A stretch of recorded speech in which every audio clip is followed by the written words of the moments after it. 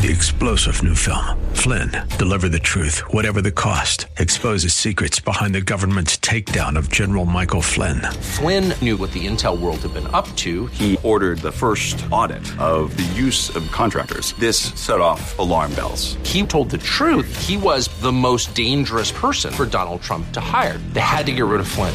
Flynn, deliver the truth, whatever the cost. Available now. Watch it today. Go to salemnow.com. salemnow.com.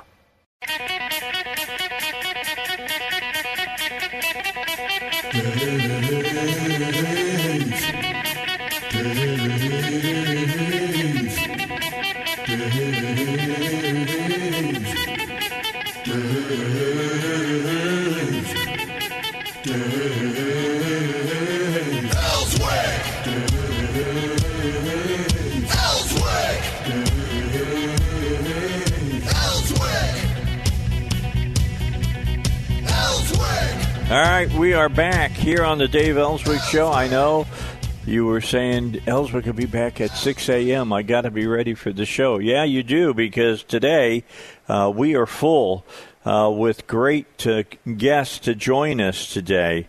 We're going to start by talking an issue that I've been talking about for a long time. I've always told you over the last 15 years, I've thought that the press was moving towards reporting fake news instead of news, that we'd move from objective journalism to advocacy journalism. And my good friend Mike Cutler is joining us today. He's written a new article. You have got to read this. I'm just telling you, you have got to read this. Fake news and Orwell's Ministry of Truth. Now, if you've never read 1984, I'm going to tell you, where have you been? What are you doing? You spend the few hours it will take to read 1984, because 1984, it took a little longer than 1984, but it is here and it is now. I was telling you the other day, I was watching TMC the other night, and they had an hour interview with Faye Dunaway, who I've always admired as an actress. And she's done some fantastic movies. And she did one movie that I loved when it came out at first, because I got into this business as a reporter and doing news and being, an objective journalist, not a advocacy journalist, and I'm not going to take time that I normally take to explain the difference between the two.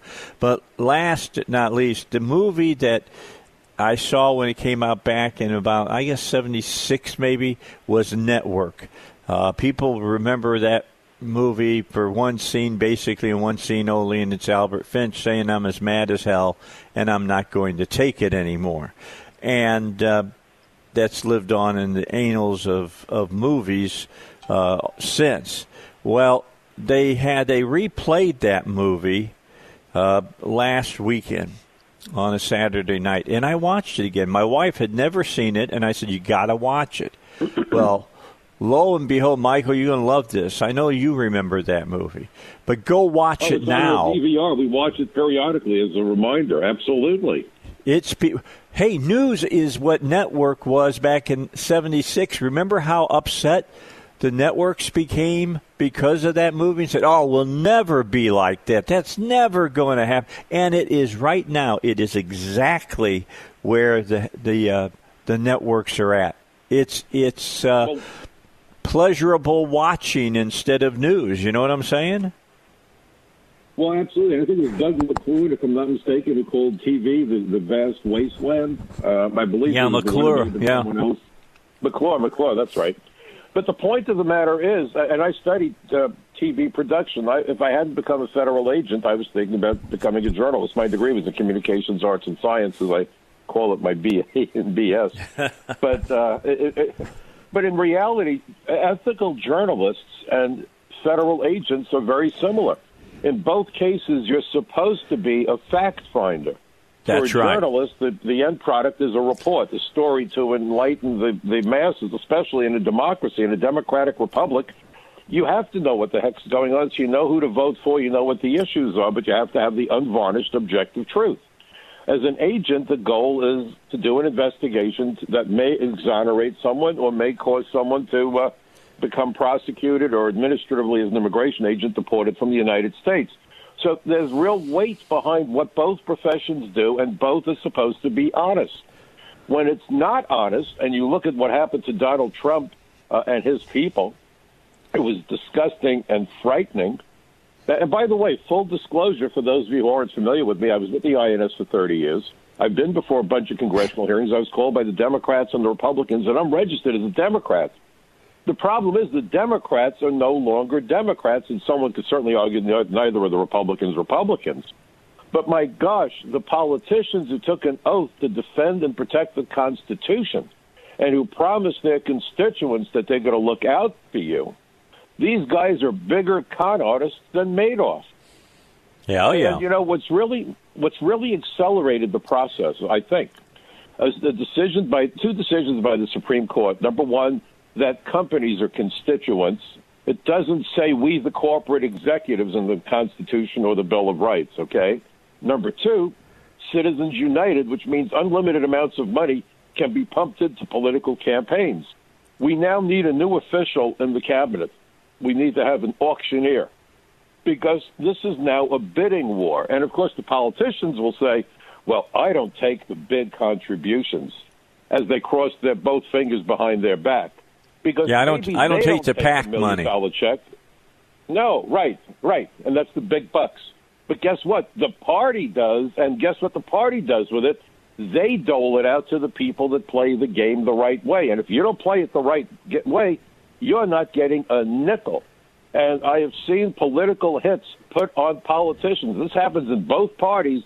If they don't toe the company line, they cut off the money, and that is the mob equivalent of kneecapping somebody. So when they say we don't take PAC money, they sure do indirectly, so the political parties become money launderers. And I assure you, the leadership of the political parties tell the politicians where the money came from and who has to be satisfied. So you know what you have here? An employer-employee relationship. Because when you have an employer, you do what you're told, and they pay you for it. Isn't that how a job works?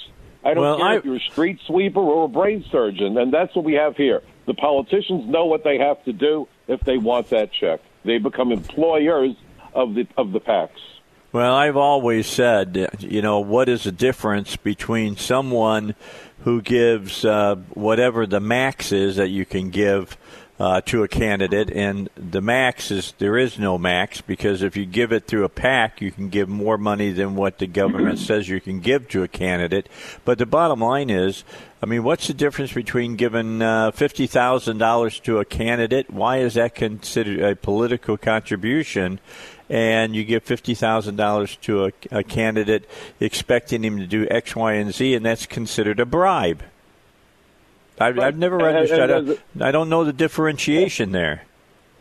There is. It's all Orwellian. And let's dispense with one word. We've got to stop using one particular phrase that's dangerous and wrong, political correctness.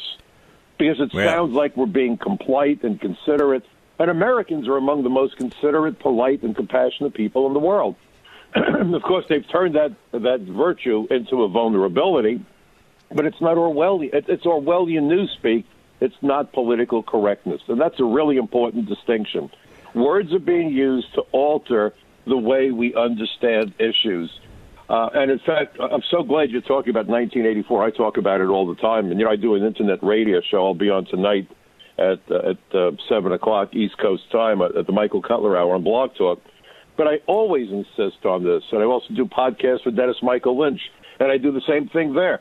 Newspeak explains it all. If you go to the appendix of 1984, it says this about Newspeak. The purpose of Newspeak was not only to provide a medium of expression for the worldview and mental habits proper to devotees of the English Socialist Party, or what they called INCSOC, but to make all other modes of thought impossible. And they give an example. The word free still existed in Newspeak, but it could only be used in such statements as the dog is free from lice or the field is free from weeds. It could not be used in the old sense of being politically or intellectually free, since political and intellectual freedoms no longer existed, even as concepts, and were therefore of necessity nameless. Quite apart from the suppression of the definitely heretical words, the reduction of vocabulary was regarded as an end in itself, and no word that could be dispensed with was allowed to survive. Newspeak was designed not to extend but to diminish the range of thought, and this purpose was indirectly assisted by cutting the choice of words down to a minimum. So think about what we do on Twitter. Let's eliminate all the unnecessary words. Let's forget about nuance. And then let's change the words so we confound any possibility of having an honest, open conversation about any significant topic. That's why it is all Orwellian newspeak, not political correctness that we're now being subjected to. Well, then you have a whole group of people.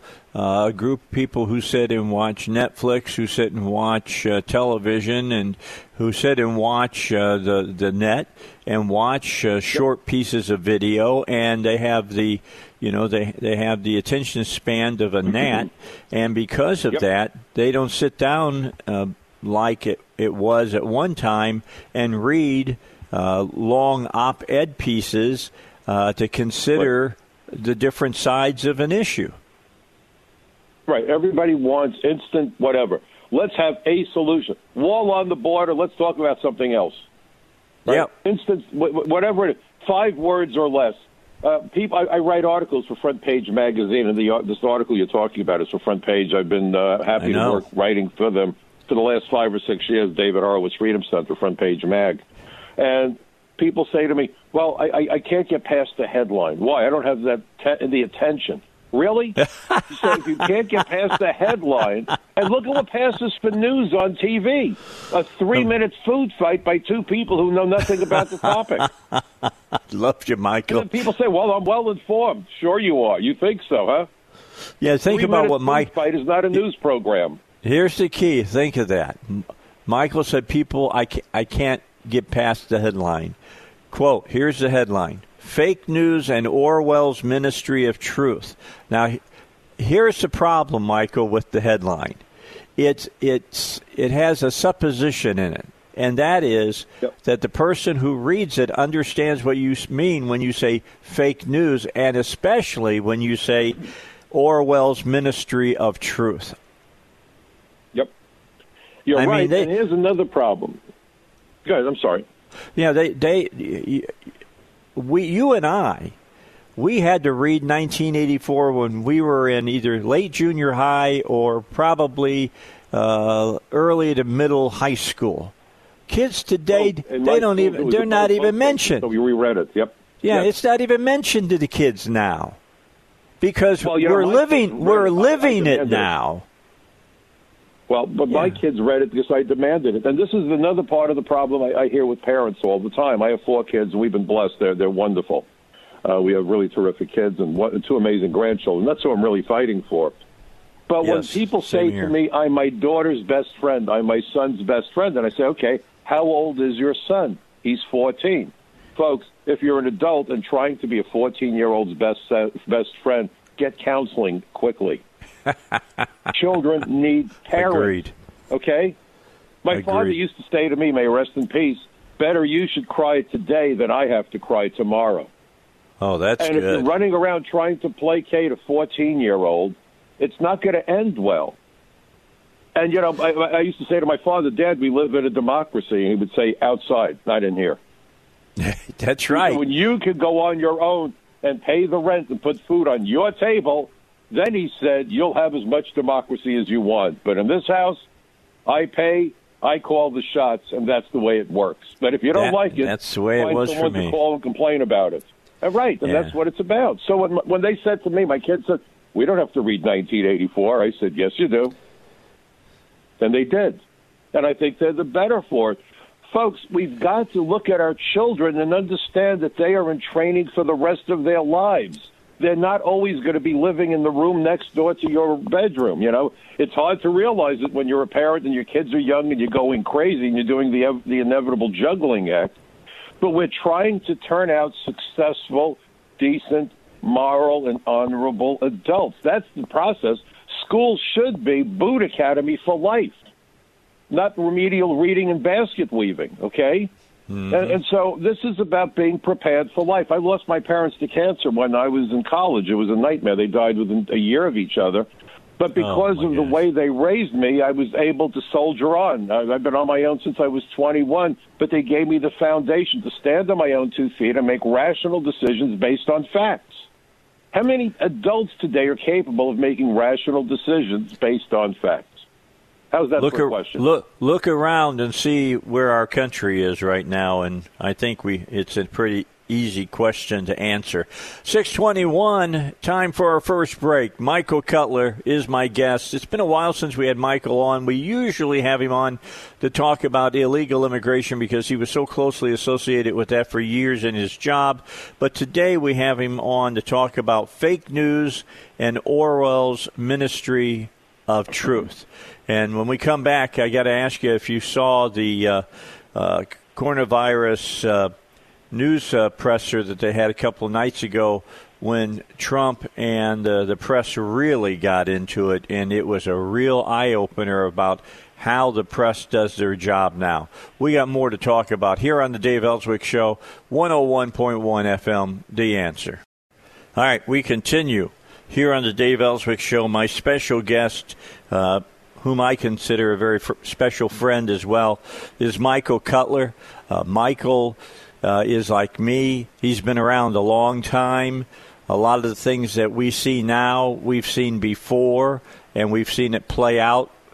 I will say typically I saw it beat down and put to the side years ago, but now what I look at as being terrible, terrible things moving in the media and in our school systems and things of that nature have been accepted when they were rejected up until about I would say about the 83 mark, 1983. After that, things really started changing, and in the last 10 years, it is totally accelerated. So it's good to have Michael along with us. He has a great article out. I know a lot of you don't like to read, but I'm going to suggest that you go to Front Page Mag and read this article that he has out right now, because it's something that I've talked about with you many, many years in a row. I bring 1984 up. I bring, Brave New World and Stranger in a Strange Land and all these different books that I've read over my career. I brought them up to you because these authors were seeing things that were happening in our countries and in our nations, and not necessarily just in America. I mean, Orwell, it was all about Britain and about how Russia was trying to cause problems for Britain, and with socialism and with communism. And it's just scary the way that a lot of the things that, Michael, I have fought against all my life. There are so many people now, and I will say if you're younger than 30, you're one of those people that have swallowed it hook, line, and sinker. You really have. You know, a fish typically will bite a hook, but if they get really hooked, they swallow the hook, they swallow some of the line the hook is on, and they swallow it all the way up to the sinker, which means they're really, really hooked. And a lot of you are that way now. I mean, I still to this day cannot understand how socialism got the grip in our country again today, except that parents didn't do their jobs and tell their school systems quit teaching this crap. Well, my parents used to do that. But here's the thing, and I didn't mean to cut you off. I'm Jewish, and we saw what happened in the Holocaust.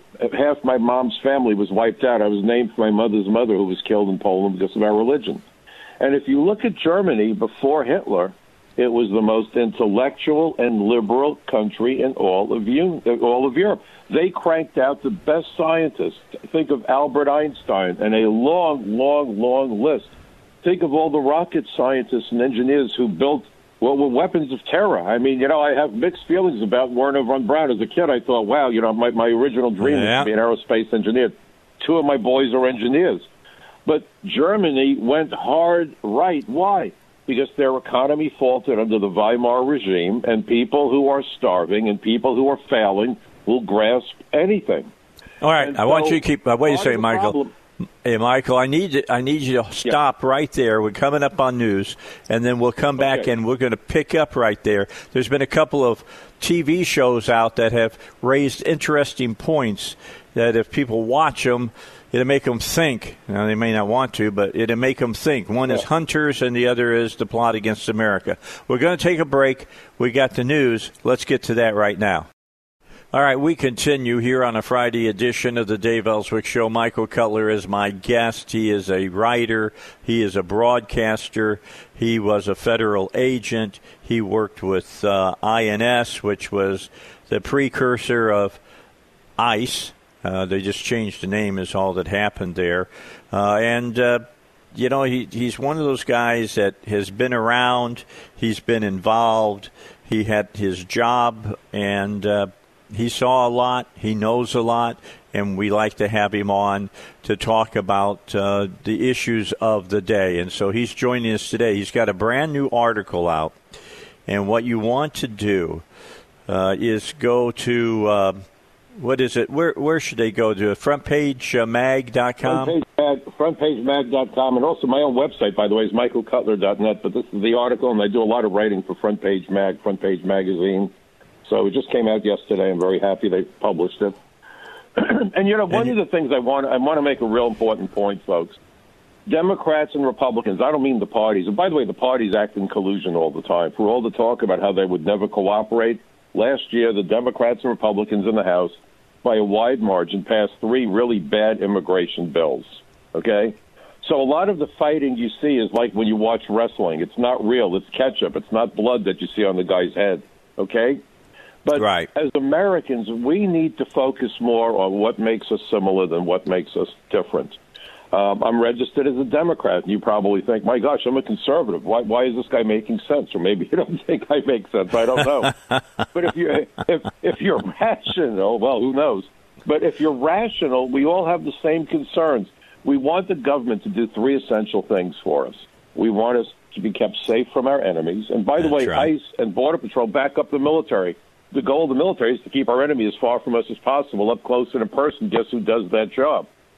The Immigration Service, when I was there, provided the second largest contingent of agents to the Joint Terrorism Task Force and agents to the Organized Crime Drug Enforcement Task Force. I've arrested terrorists, and I spent 15 years on the Drug Task Force and over at DEA Intelligence, okay? Then we want the police to keep our streets safe, and we want the schools to educate our kids. It's very simple. That's what we want. We want a secure future for our children. We want to live in peace and have opportunities to succeed. Very simple. Yeah. And the way that the media has taken us apart, well, I'm not going to listen to that network because they're liberal. I'll listen to that network because they're conservative. Who ever heard of that? I used to turn on Walter Cronkite, Eric Sevareid, Huntley and Brinkley, and we watched the news. Eric Sevareid, there was the news. Edward R. Murrow, there was the news. There's only one version of the truth. Yes, certain journalists, we all bring prejudice to the story because past experiences, orientation, we don't all see things through the same prism. But essentially, the evening news was the evening news. It wasn't a food fight. It wasn't this ridiculous political consultant coming up. What's a prerequisite for a political consultant? What do you have to be? And, when politicians get all excited and uppity, I'm a politician. Really? What's the requirement to be a congressman? Convince enough fools to vote for you? I always refer to these people by their first name because I like to establish the employer-employee relationship from the outset. If you're a doctor, if you're a general, you went through training, you had to jump through lots of hoops and do an awful lot to become qualified. Any yo-yo can run successfully for Congress. Alexandria the barmaid, case in point, as I like to call her. Okay? He's talking about AOC if you didn't pick that up. And you can say that kind of stuff. She's not JFK. She's not JFK, so she's not AOC. She's Alexandria the barmaid, okay? Yeah, she lives in New York. Michael can go after her. She picked her place to live. Oh, goodness gracious. God help us all. But we've got to pay attention. And, folks, when we have conversations with our neighbors, if we're going to succeed, and we have to have conversations, stick to the issues.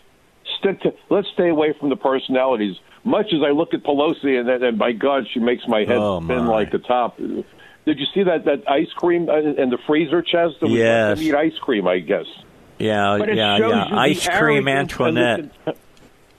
Right, and so what did that show? The contempt she has for the people she's supposed to represent. I bet you there are thousands of people in her district who don't have a job and don't have money, and they're scared to death. And there she is standing in front of the refrigerator. If she was classy, she would have stood in front of a blank wall or maybe a bookcase. No, let me show you how well I'm eating. Maybe you're not, but I'm doing really well. Wink, wink. This is a level of arrogance and disconnect. Well, it's Maria. It's Maria Antoinette. Let them eat cake. She's eating ice cream and keeping it in her $24,000, Sub-Zero freezer. Unbelievable. I heard a rumor. It's not confirmed, but there's a rumor that the FAA may be suspending her pilot's license for her broomstick. I mean, this woman is. I don't want to spread false rumors until there's certainty to the story. But I mean, it was a how dare you moment. It's a how dare you moment. Folks, the goal is to put us at odds with each other. You've got foreign governments, China, Saudi Arabia, the United Arab Emirates, possibly Russia and Iran, pumping billions of dollars into our universities. Charles Lieber was the chairman of the chemistry and chemical biology department at Harvard University. He was arrested by the FBI just before the outbreak, and guess why he was arrested?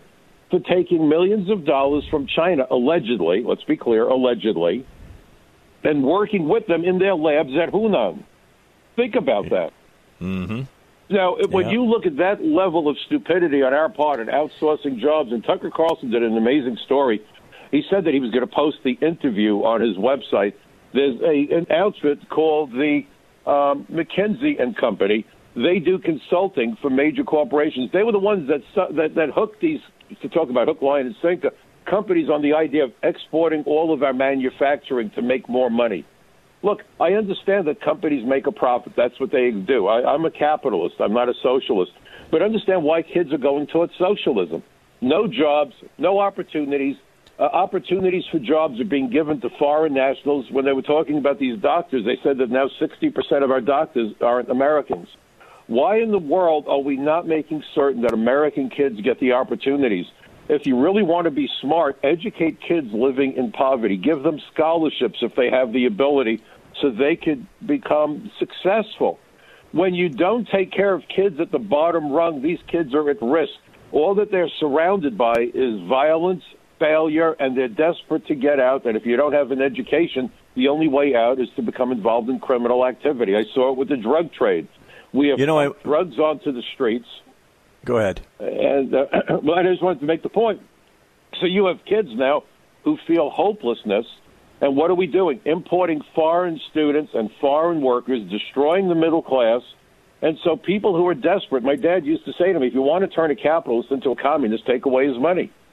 We have homelessness because wages have been suppressed by a massive influx of foreign workers, and not just illegal aliens, but the visa programs, the high-tech workers. Yep. And then as you flood America with more people, there's greater demand for apartments. Well, this is economics. Demand goes up. Guess what also goes up? The price. Yep. Price goes up. You're destroying wages, and you're forcing the cost of housing up, and this leads to homelessness. And, of course, the media will say, well, it's about a lot of drug abuse. Some of it is, but you have people that were middle class, they have families, they lost their homes because they lost their jobs, because corporations are more concerned with the bottom line than they are with their own employees. And I love the people who say, well, the Constitution only guarantees opportunity, not outcome. But the people telling you this have golden parachutes, so when they screw up their companies, they walk out the door with more money than their employees will see in a lifetime. Or more, they walk out. Here's the problem. Right. They walk out with more money than what they lost for the company who fired them. But they're the ones complaining that the money now is going to be more than these people are being paid at the bottom rung, so they won't go back to work, right? What was the incentive for the head of Boeing when he screwed Boeing into the ground and he walked out the door with a golden parachute? But if the employees lost their job because of that, they'd have a security guard make sure that they don't even take a pen with the company logo on it when they walk out the door. You're right. How nuts is that? I want to read this from your article, and this is the reason I'm asking you to read Michael Cutler's article today in the front page magazine.com. Yeah, the founding fathers understood that freedom of expression is at the foundation of our republic's democratic form of government. Hence, they made such freedom an element of the First Amendment. You know how important I see that. I led the charge in the last general session to make sure that on college campuses in Arkansas, we had freedom of expression. None of these safe free zones and all that crap. We got rid of all of that finally. Totalitarian regimes, on the other hand, rigidly impose strict controls on language and on the information provided to their citizens. What information is provided is thinly disguised propaganda formulated to maintain tight control over the population. And you have to understand that. That's why when you look at our college campuses, they don't let kids talk about whatever they've got on their mind, no matter how it infuriates somebody. They tell people you can't upset somebody's feelings. That's why I bought that new sweatshirt that I wear around that says, facts trump your feelings. All right, that's just the bottom line. There are facts out there. There is truth. There is not multiple forms of truth. That's the other thing, Michael, that's driving me crazy in this country. I've got my truth. No, you either have the truth or you don't have the truth. It's one or the other. You don't have your truth. You're not an oracle from God. I'm just telling you that right now. So I just, it's crazy, Michael. This is nuts.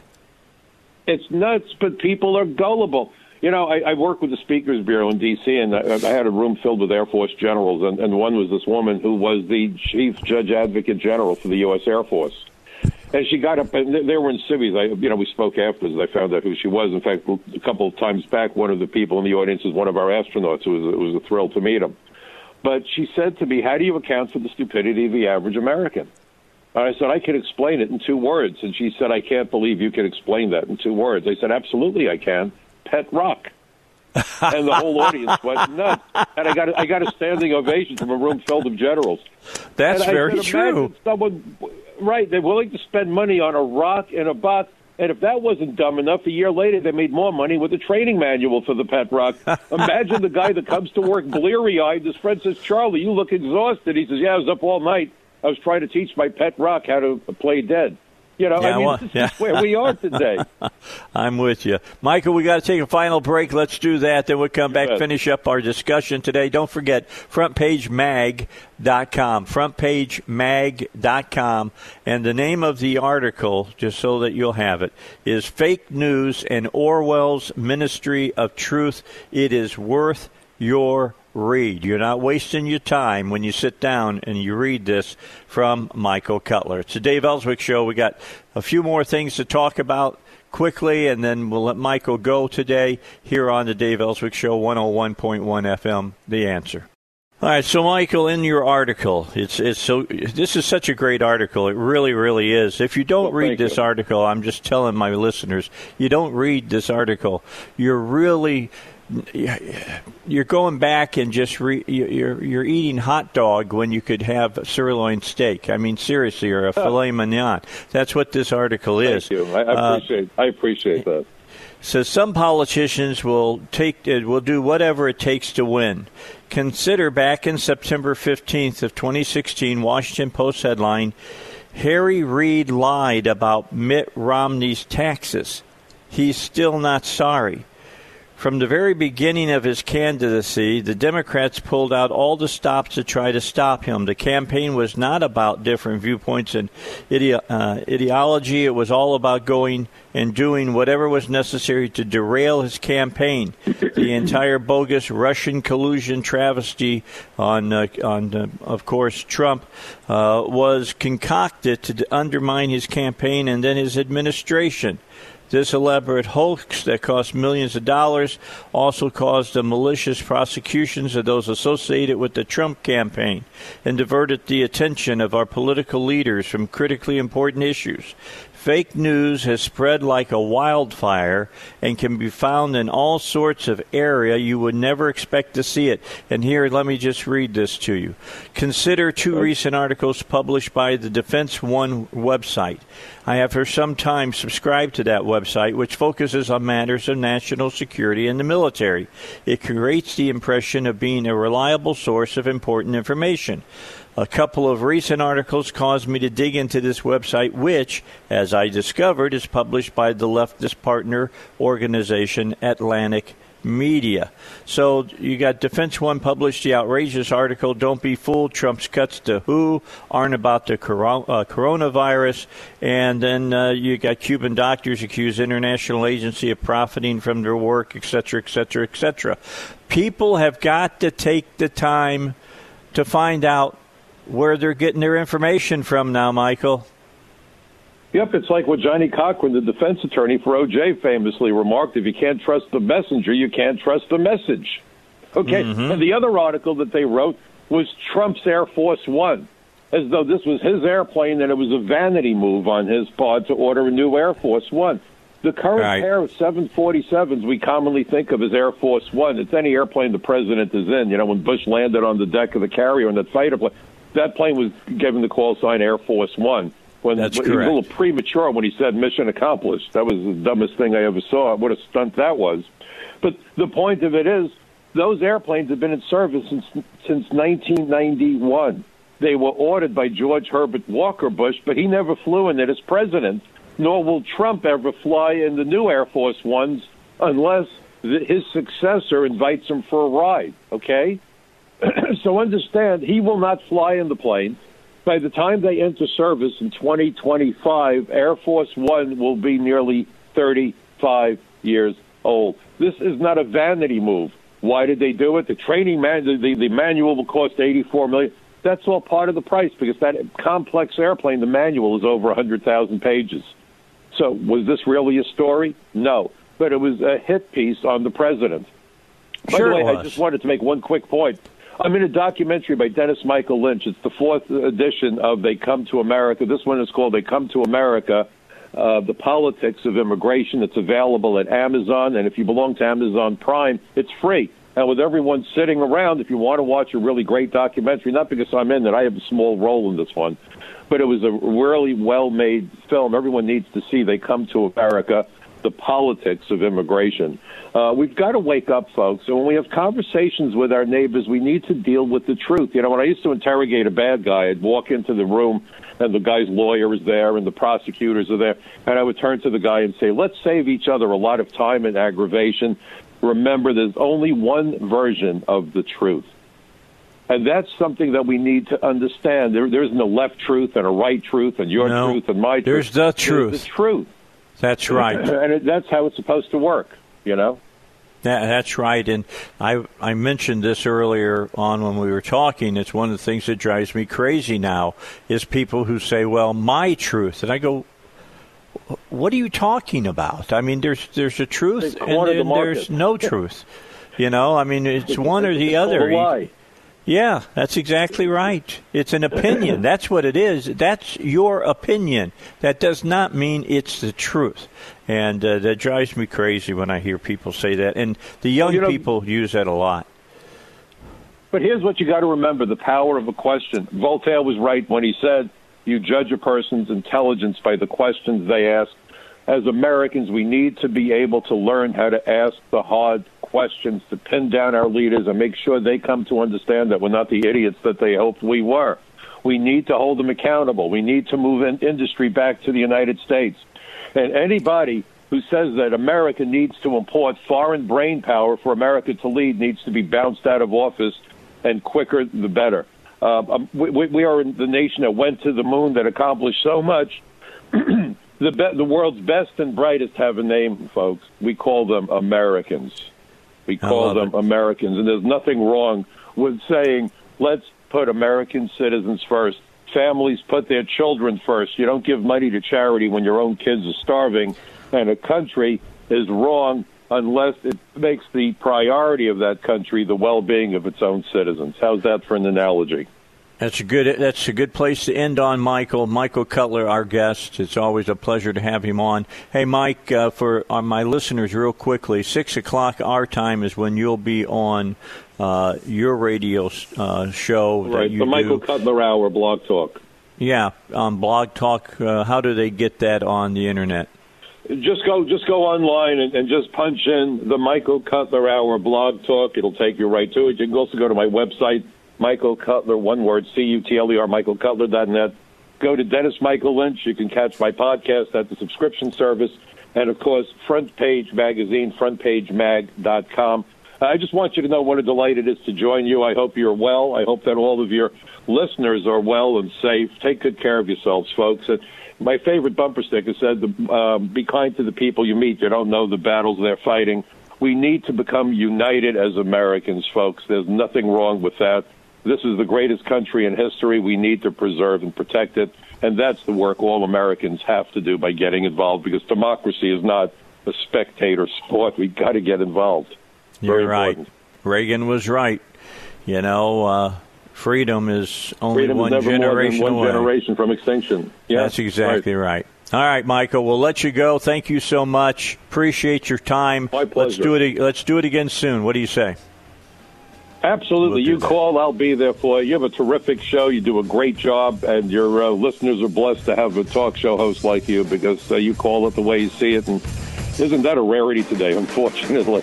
A lot of times it is. Thank you, Michael. It's the Dave Elswick Show. Coming up in the next hour, we'll hear from Jerry Cox, from Robert Steinbach, and a whole lot of other people for your entertainment and edification here on the Dave Elswick Show.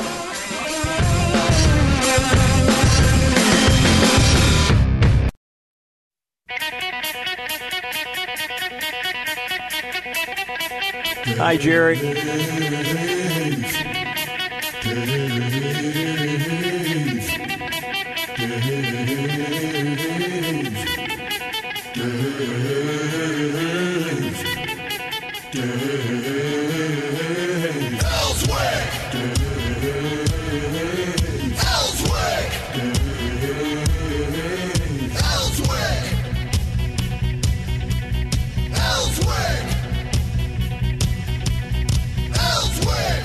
Well, I'm glad you're with us today. I hope you heard the last hour. If not, get the podcast on 101.1 FM, The Answer. Hey, Heidi, how long does it take you to get this stuff posted so people can re-listen to it?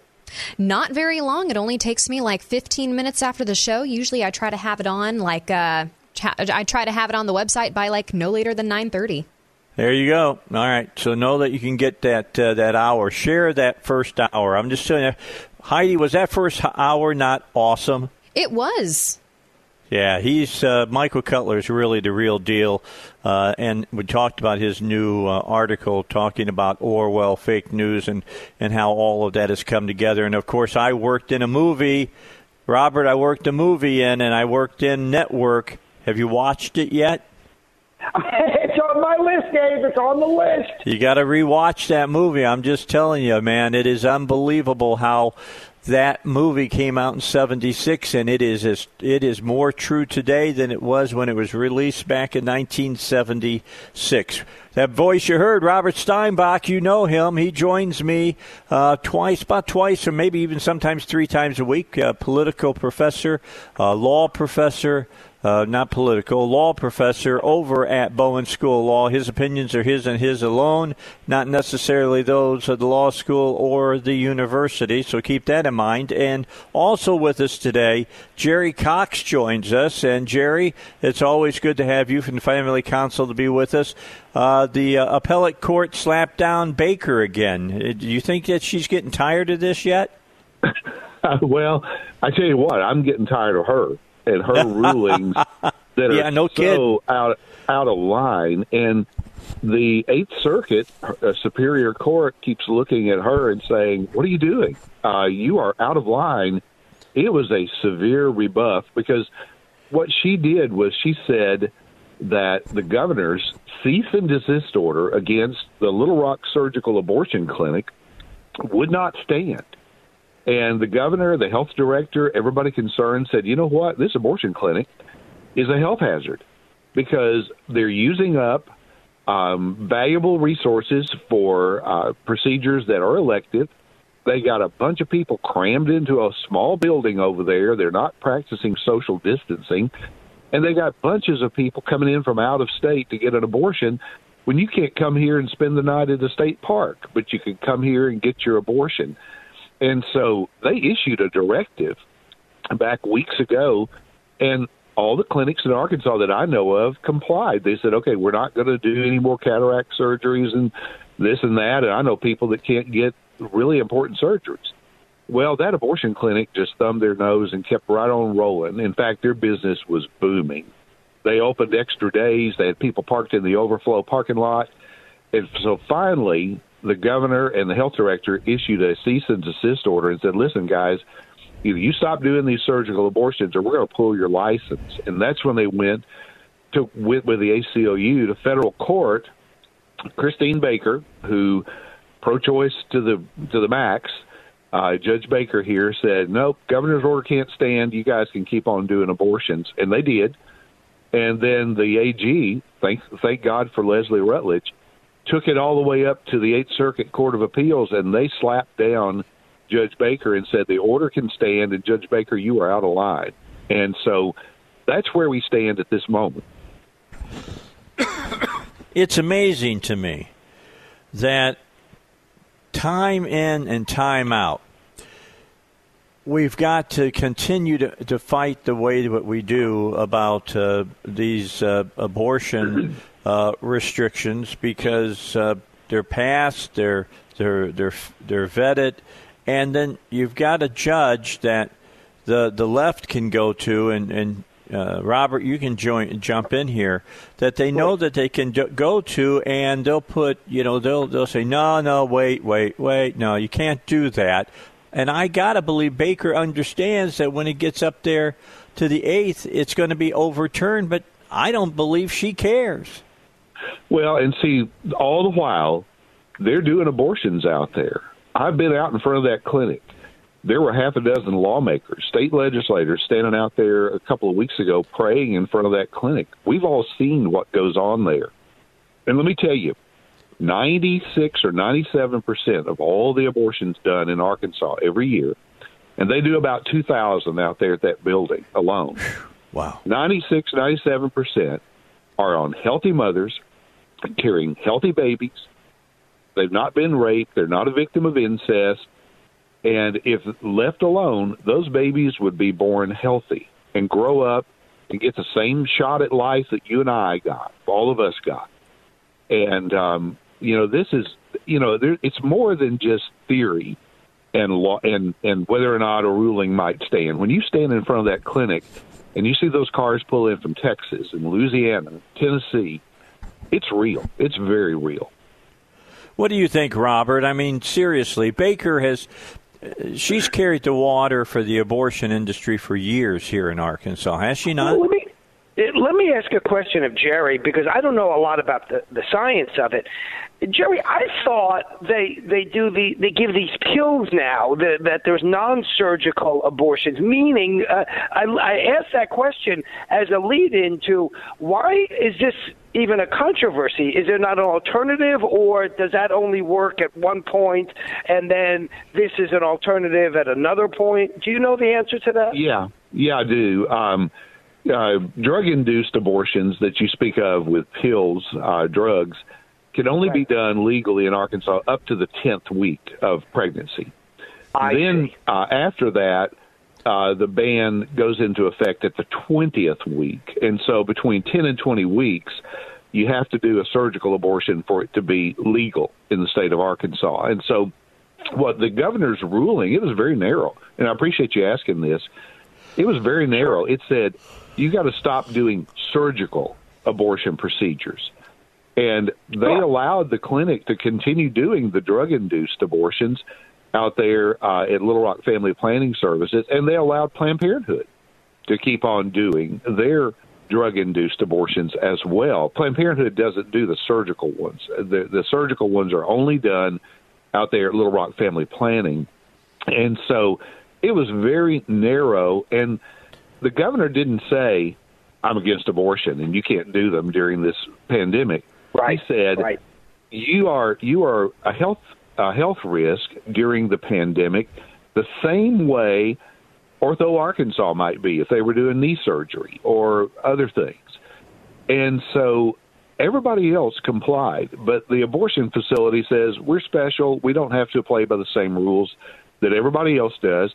I mean, we all probably know people that can't go to the doctor right now and get whatever they need because of the ban on elective procedures. And everybody's trying to do their part, and these guys out here just thumbed their nose.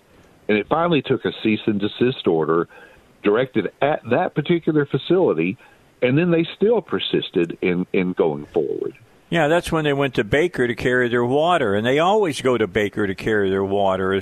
How do we take care of Baker? I mean, the problem is you got one judge. Let me tell you, the Attorney General's office asked the Eighth Circuit to remove Judge Baker. They said, take her off this case. And the Eighth Circuit did not do that. I think that's the only thing that the Attorney General asked for from the Eighth Circuit that the Eighth Circuit did not do. Did they say why? Judge Baker. I haven't read the whole ruling from the Eighth Circuit yet, but when I was talking with some people at the AG's office, they said we won everything or got everything we asked for except the removal of Judge Baker. So let me see if I can add something to that. Okay. And that is the way the system works. You go to the trial court, that's what Baker's on, and they spin a wheel essentially, and you get assigned a judge. So it's not that automatically you get Baker if you've got an abortion case. That's how the wheel came up. And there are other liberal judges on the trial court, and there are conservative judges on the trial court. So it's the luck of the draw. And I'm so glad you brought that up, because here's where the ACLU was very shrewd. They amended an existing case that Judge Baker already had. That is clever. Isn't that clever? I mean, I give it to them on that. That way they got Judge Baker. Yeah. Yeah, so basically what they did is they did like what the mob used to do in their casinos. They put a little weight behind Judge Baker's part on the wheel so that the wheel would stop at her name. Effectively, but the case, it was an existing case, according to Jerry. So the fact is that if it's an existing case, you can go in and you have the same judge. In other words, there is no wheel. You know who you're going to. Yeah. Okay. Yeah. And see, we expected Judge Baker then to turn around and issue some sort of, they vacated her temporary restraining order is what they vacated. And we thought she was going to do like Texas and come back and do a preliminary injunction, maybe like today. But here's what kind of changed the field. The governor then announced a couple of days ago that he's going to allow elective medical procedures to begin proceeding statewide on Monday. And so what we've ended up with is a little bitty narrow window here of maybe 2 or 3 days where they're not able to do surgical abortions over there at the facility, and then they will resume business as usual over there on Monday, along with all the other medical clinics around the state. But here's the caveat. Before they can do an abortion or before you could do knee surgery or whatever procedure it is, a clinic has to test the patient about at least no more than 48 hours prior to the procedure. They have to test them for COVID and know whether or not they have COVID or not. Okay. And so that could be problematic for the abortion facilities. We just don't know, because the testing, I'm told, is not as simple as just a little simple little thing. You've got to have connections with a lab and so forth, I think. Yeah, you got to get whatever swab you have is made by a particular lab, and so you got to do the swab and send it back to that lab. Is that right? Okay. Yeah. All right. Yeah, let's get a break. I got to take a break. Let's do that here on the Dave Elswick Show. Don't forget about PI Roofing. PI Roofing wants you not to have to worry about your roof during this time with COVID-19. You can call, you can go on the internet, you don't have to talk to them face-to-face, so you can keep your social distancing, don't have to worry about that. And then the PI Roofing will do what they've always done. They will work with your insurance company. They'll make sure that whatever the problems are with your roof get fixed. They fix roofs. They don't just go up and do a little repair work here and there. They fix your roof. You'll not have any of the problems or any other problems once they get down with your roof because they do such a doggone good job. And don't forget, they're not just a roofing company, but they also do fixing construction stuff. So they can go inside your home and fix those leaks that you've had. They can take care and fix around your windows. They can fix windows. They can put a new kind of window in. Talk to them about that. They take care of your gutters. They can do all of that. All of that. A lot of that you can't get done because the big companies out there don't want to deal with the small day-to-day stuff. PI Roofing, they excel at the day-to-day stuff. So call them, 707-3551, 707-3551, or visit them online at, you ready? Here it is. It's really tough, piroofing.com. All right, back with you on the Dave Elswick Show. Jerry Cox is our guest, member of Family Life Council. Good to have him with us. Jerry, you had a story about a woman who was brought to the abortion clinic there on the west side in a taxi cab from the airport? She flew to Arkansas? Yes, she did. One of my staff members, Sharice Dean, was out in front of the surgical facility here in Little Rock back a few days ago, and she was actually shooting a video out there that we were putting up online. And Sharice looked over there. She saw a taxi cab pulling into the abortion facility parking lot. And so when the taxi cab dropped a young woman off there, and the cab began to pull out to leave, and Sharice just went over and, flagged the cab down and just said, hey, started talking to the driver and said, hey, what's going on? And he said, he didn't reveal anything personal, really. He said, picked a young lady up from another state at the airport, and she needed a ride to a certain location. He said, when I rounded the corner up here, it dawned on me, I'm driving this girl to an abortion clinic to get an abortion. And the cab driver said, at that moment, he said, it just grieved me so much. He said, I shifted into father mode and said, oh, young lady, please don't do this. And he said the young lady began to cry. And he said, let me pray with you. You're about to make a mistake.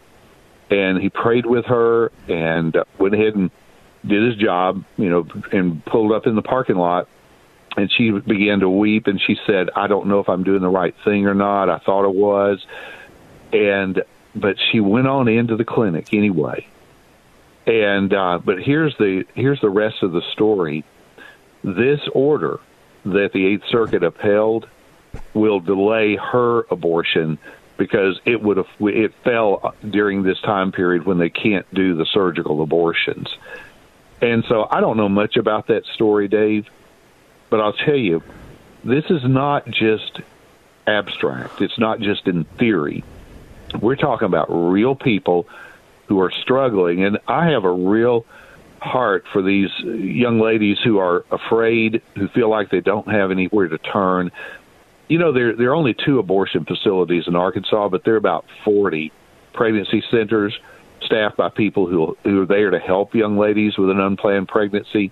Yes. There are lots of resources if they just knew about it. In fact, Dave, there's a pregnancy center right next door to the abortion facility here in Little Rock. All you got to do is just stop one door down, and you can go in there and they will help you make the right choice. And so it's just tragic what I see going on. And those people out there are making a lot of money right now during this crisis doing abortions. I mean, that's the key. You hope that young lady, because she was not sure, as she said, that I'm doing the right thing.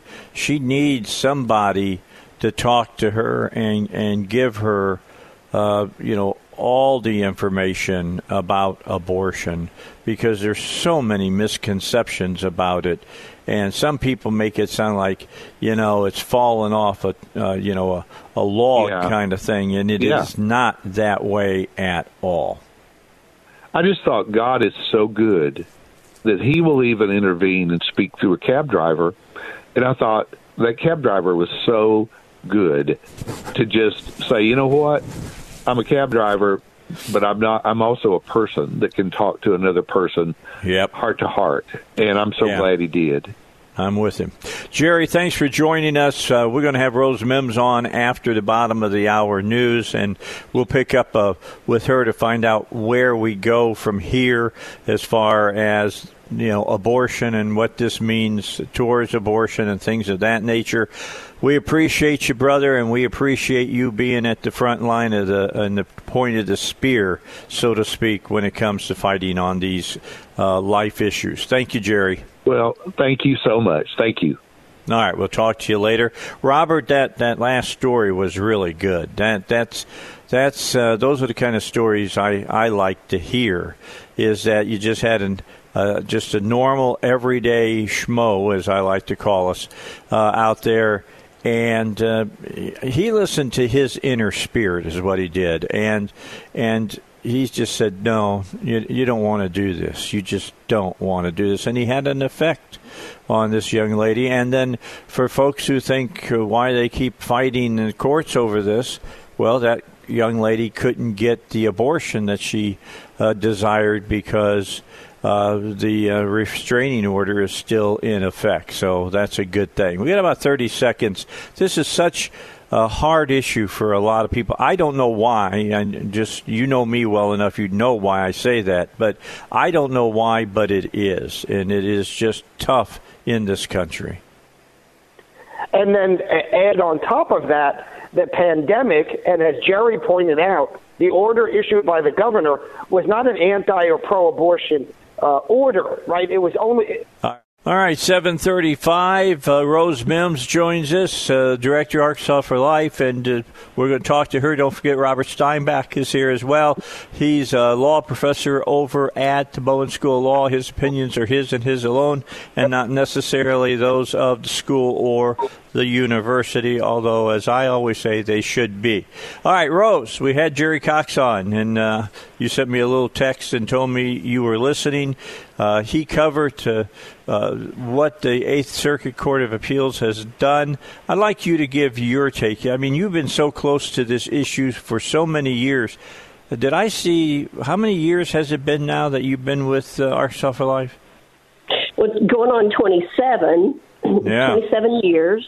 But before I was, a volunteer at a crisis pregnancy center for 5 years. So since 1988, I've been involved and active and seen a lot and know a lot. But, this whole issue of, what the governor was trying to do in the Arkansas Department of Health to protect the citizens of Arkansas during this pandemic, and then the abortion clinic's response to the directive for all medical clinics to, suspend surgical procedures is just typical, of their disregard for human life.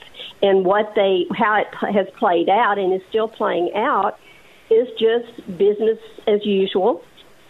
And their modus of operandi when they don't get what they want, and that is, unrestricted abortion, they sue. They run to the courts and run to judges they can trust to give them what they want. So I was not surprised at all that has happened. And, where do we go from here? And what I hope this whole situation has brought to light, shining a bright light on the abortion clinics here in Arkansas, in Little Rock, that kill babies routinely, and people don't seem to care or know or want to get involved, and that's got to change. Well, I agree. Most people, when they think about babies and being born, they see, the doctor holding them by the feet and smacking them on the backside and things of that nature, when in fact, in many cases, in our society now, the way it ends is a baby in pieces laying on a tray. And that is so disturbing to me. I mean, it is so disturbing that in a culture that considers themselves enlightened, they think that killing innocent human life is some form of enlightenment, and that an unborn child is some kind of parasite. Well, it's a sign of our culture, the me generation, where, it's not what happens to that baby. It's what I want. It's freedom, reproductive rights. But, they're getting away from that right word, and they're using reproductive health care because they want it to seem like it's just like any other surgical procedure. But yes, during the pandemic, we found that, they want it both ways. They want it to be just like any other medical procedure, but then when it's treated that way, oh no, we're special. We have to be treated differently. We should be able to carry on as usual and do what we want to do by killing babies and bring people from other states. I mean, at one point, Planned Parenthood in Tennessee was referring women to the Little Rock surgical abortion. So, and we have many women that come anyway to Arkansas for abortions, and Tennessee is the number one state in that list. And, what's happened here in this situation is that, the governor didn't treat them different. He said all surgical procedures should be suspended during the pandemic. Correct. Yeah, well, that's correct. But he didn't include medication abortion. Some other states, their governors did. But medication abortion, RU486, the abortion pill, not the morning after pill, the abortion pill. It's a baby, and up to 10 weeks, this method is used and growing in Arkansas. 1/3 of the abortions in Arkansas are done using those pills, medication. And what we need to do as the pro-life movement, not only for women who are seeking surgical abortion, and many women right now are afraid, and maybe you're seeking abortion that wouldn't have otherwise, is to be there for them. I'm praying that this whole situation has brought to the forefront the need for more people to be out there at the site where babies are killed, at Planned Parenthood in particular, and also at the Little Rock Family Planning, and with resources like, there is a pregnancy center right next door to the surgical abortion site, and women need to know that and be directed over there, but there aren't people out there to help them. Every day they're open, pro-life. Let's talk about that. I know that you had some questions about the pills, Robert. Here's the person to talk to. What was on your mind about that? Well, we were just talking. I think Rose brings up exactly the right question, which is that the governor did not ban the use of the pill during this time. The point being simply that this was not a ploy relative to abortions. This was during the context of the pandemic, the need to shut down elective surgery, given the limitation on equipment, as well as the risk of having people in close quarters. So that's the issue that's at hand here. This was not a debate about abortion. This was a debate about pandemic-related safety, and that's why the Eighth Circuit ultimately ruled in favor of the governor.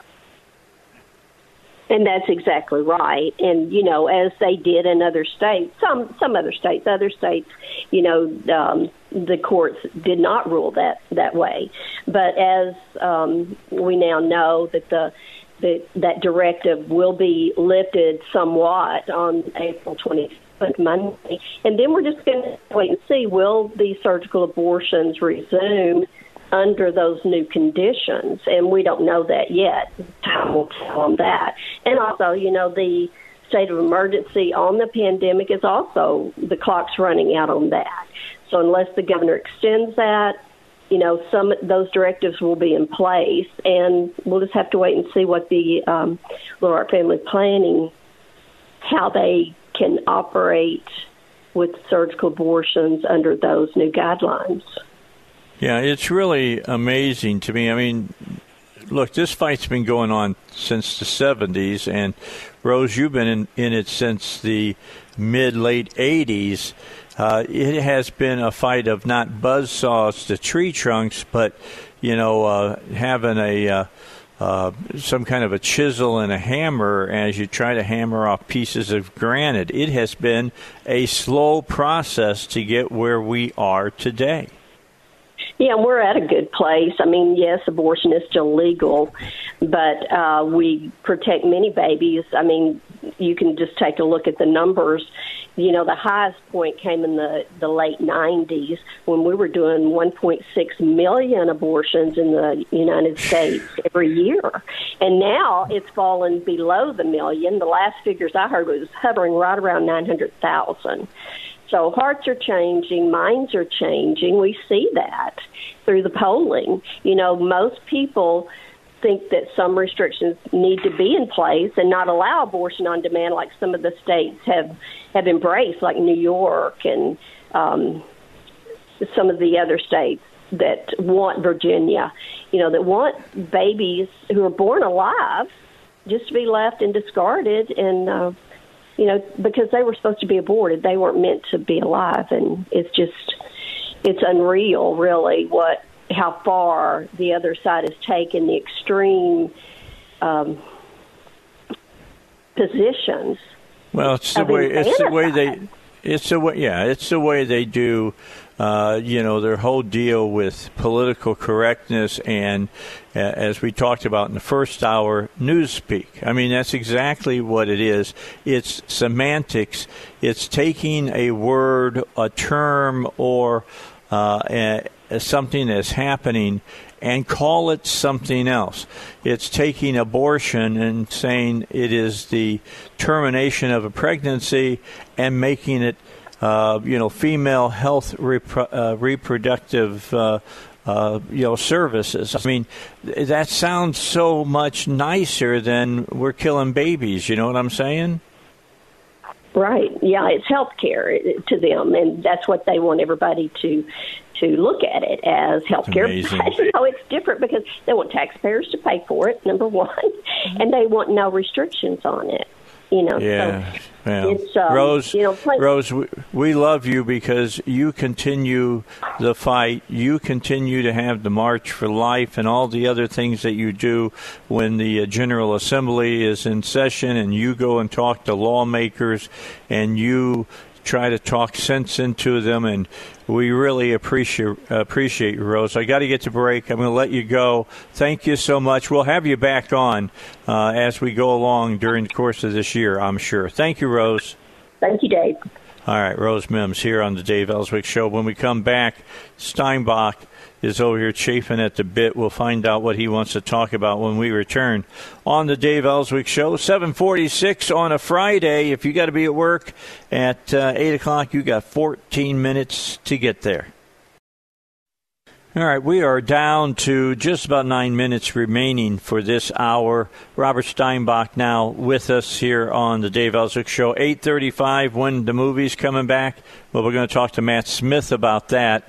At 8:35, he'll give us the latest that he has heard about that and talk to him about maybe what movies have moved to what dates now. I mean, everything is all shook up. It's like they took everything, put it in a bag, just shook it up, and then dumped it out on the table. So we'll figure out maybe when the big blockbusters that we've been waiting for instance, for me, Wonder Woman 1984, I want to see that.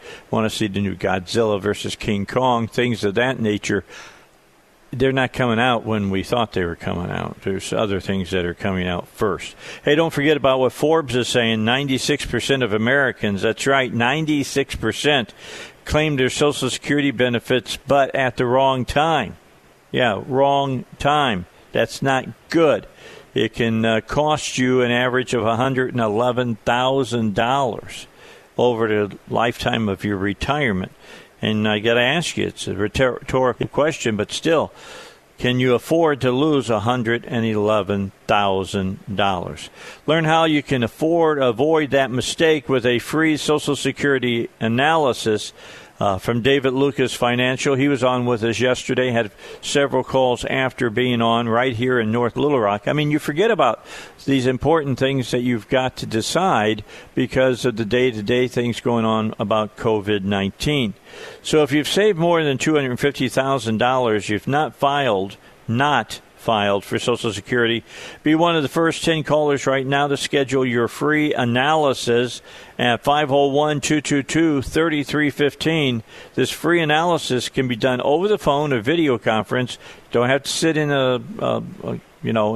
in a room with David at all. You can do it in a way that your social distancing will continue, or you can go into his office. They've got a big room that they meet in, and you can keep your social distancing there as well. Call 501-222-3315, 501-222-3315. Investment advisory services are offered through the David Lucas Financial Company, an Arkansas registered investment advisor. 8 minutes till 8 o'clock. Robert Steinbach, anything eating at your spleen right now? There's an article in the New York Times, an opinion piece by David Brooks, who is generally a conservative, and he goes on to talk about inequality. And he says, well, if your parents spent time with you and taught you and educated you, then guess what? You are likely going to do better than those families that didn't have that environment. Well, no kidding. Indeed. And the point that I bring out is seemingly in contrast with the one where what I thought was a conservative was bringing out. He says, well, we've got to give more government resources to the rest. And what I want to bring out is that family matters. And related to that is no one grows up in an identical situation as the next guy. Everybody has some difference. And, of course, there's better and worse. Don't get me wrong. But this notion that we expect everybody to be equal, and to the extent that there's a lack of equality, one, the government needs to step in because government can do everything, Dave. I say sarcastically, of course, right? And secondly, the notion that if you did not start out at the top, you can't ever make it, is the premise behind so much of this theory. Don't get me wrong. I agree. It makes things easier. But for example, my background, I grew up in working class environment. And both my parents worked. Now, we always had a roof over our heads, and we always had food on the table. We didn't always have a warm house because the heat wasn't enough to even keep the house warm. And we lived paycheck to paycheck quite often. And yet, the kids worked hard because we were inculcated with the notion that hard work produces outcomes, and because we understood ourselves the value of foregoing for today so that you can have for tomorrow. And so I think we need to recognize as a society, and conservatives have been saying this all along, David Brooks veering away from this notwithstanding, that we need to be about individual responsibility and stop saying, oh, well, there's something different. This guy has an extra pair of shoes, so the government needs to step in. It's really remarkable how this notion of uniformity has been adopted by those on the left. Guess what? The world will never have a situation where each individual is identical to the next. And that's okay. That's reality. We need to stop the whining. We need to stop the minute comparison. And we need to recognize that we maintain a safety net for individuals, but we don't maintain this board of adjustment where we tweak everybody's individual circumstances, so we wind up with a Harrison Bergeron outcome. That's a reference to a short story in which all individuals, it's obviously apocryphal, where all individuals are the same, and if you're too strong, well, you better carry a bag of weights around so that you're equal to the person who's less strong. Yeah, I'm sitting here reading the article as you're speaking, and some of it is interesting in that he said, do you read to your kids before you go to bed, of course, and a lot of parents do that, but a lot of parents don't do that, and he wants to say that's because the parent works at 7-Eleven at night or whatever. I don't care if you work at night. There's other times during the day that you can sit and read to your child. Exactly. I mean, the reading to your child argument works well up until, I would say, they're like 6 years old. And by 6 years old, by reading to your child, you should have moved them to where they can basically read themselves, and then you should be supplying them with reading material and talking to them about it as they get older. I think that's a stunt article, to be honest with you. Well, and take this, Dave. That is, I'm sure there are people out there who are unable, due to skill, to read to their children. So does that result in that we should be shaming those who are able to do so? Because that's what the left often does. They shame the capable. So I understand. Now we have a population that may need some safety net to help school them. But don't shame the person who spends his time and resources, the parent, him and her, on their children. That's a good thing. We should be encouraging more of that. Yeah, let me say that I knew and went to school with a lot of kids that were several steps above me in the economic ladder with their families. But I will also say this, that in their families many times, the view of how important education was not as important as it had been in my family. My father was just a steel worker, had a third-grade education. He knew how important education was, and he was on our back constantly and spurring us on to do better and better and better. And by the time they got to me and I was the last kid, I'm the kid that was taking calculus and trig and, was ready to go on to an Ivy League school if necessary. This whole thing about, rich parents raise up smarter kids, I don't buy it. We'll talk more about it. We got to take a break. When we come back, we'll talk about it here on the Dave Elswick Show. Robert Steinbach, my special guest for the next hour. Matt Smith will join us at 8:35. He'll bring us up to date on what's happening in the movie industry, and more importantly, Riverdale 10, Hot Springs VIP Cinema, Cabot VIP Cinema, Cersei VIP Cinema, and up there in Batesville, their VIP cinema. All that's coming your way here on the Dave Elswick Show.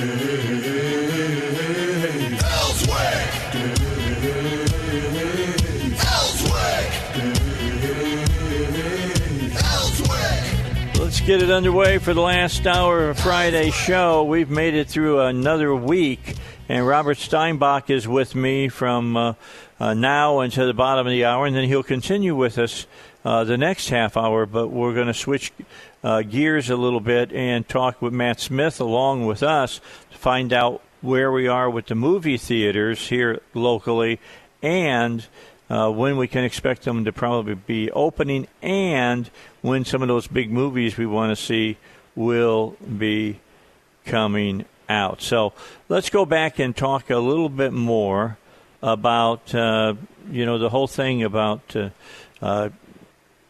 monetary. If you're a family that has a lot of money, your kids are going to be, great geniuses or something.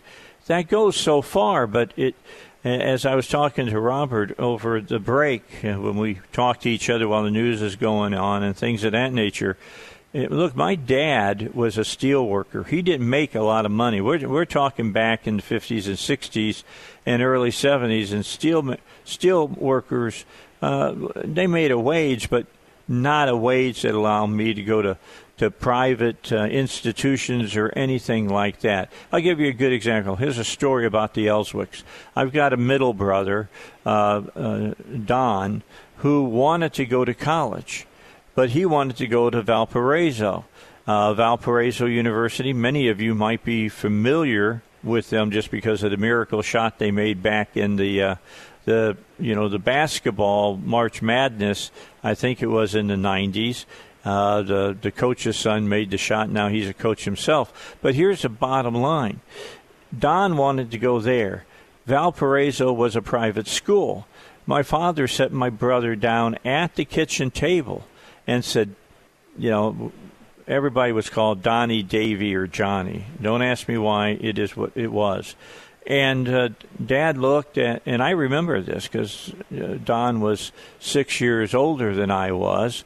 So, he's looking at college. I'm 12, so I'm listening into the conversation because I'm not that far from that point as well. And Dad says, I'll help you as much as I can. But, Donnie, I don't make that kind of money. I can't send you to Valparaiso. I can't pay to get you to Valparaiso. I can't pay all the cost of that. You'll have to go. You need to go to one of the public institutions like Purdue Calumet or IU over in Hammond or something like that. Or we could even stretch it, and maybe you can go down to Lafayette, Indiana, and go to Purdue, or we can send you to Bloomington to IU. And nothing didn't want to hang about it. He wanted to go to Valparaiso, and because he couldn't go to Valparaiso, Robert, he told my father, "Okay, I'll tell you what I'm going to do." And it was kind of like, despite you, kind of a F you kind of thing, and grabbing the back of his teeth and going, kind of thing, an Italian thing, and. He says, okay, well, fine. You can't send me, then I'll go join the Army. And he did. And he joined the Army. Now, he's made a good life for himself. I'm not telling you that. But when it came time for me, I put my nose to the grindstone. And Don had, average grades. I put my nose to the grindstone, and I had superior grades when I was in high school. My father was the man who told me that, practice doesn't make perfect. Perfect practice makes perfect, and you gotta be all in. And he was saying that back in the 60s, man. I didn't have to wait to the 80s to hear that. He was saying you got to be all in. You got to put 110% into everything. You got to, if you play sports, you leave everything on the field. If you want to do what you want to do in education, you got to leave everything there on the table. You got to do it. You got to study, and I did, and I graduated with an A average. I was 13th in my class. I was happy with myself. I was wanting to bring honor to my father because I loved my dad. I knew the family name was important. Same thing for my mom, and I did well. Now I broke my mother's heart when I was offered a full ride to Princeton, and I didn't go, because I knew I wouldn't fit, and I went down to Morehead State University, and I played baseball for Sonny Allen. I mean, that's, in the Ohio Valley Conference, but I got a good education. I really did, and for 50 years I've been doing this in radio and TV. But my dad wasn't, the whole moral of the story, it was more than money that drove my family. It was the ability. You got the ability to do what you want to do if you want to do it. And I took that to heart. Well, Dave, you really tell an important story, because what we hear from the left are these. They come up with these individual stories that John Smith couldn't send his kids to Harvard, unlike the rich kid, and therefore that's unfair. And what we need to understand is that there are different opportunities throughout life for everyone. And while we maintain a safety net, there's no guarantee, nor should there be, and nor could there be, that everybody has exactly the same thing as the next guy.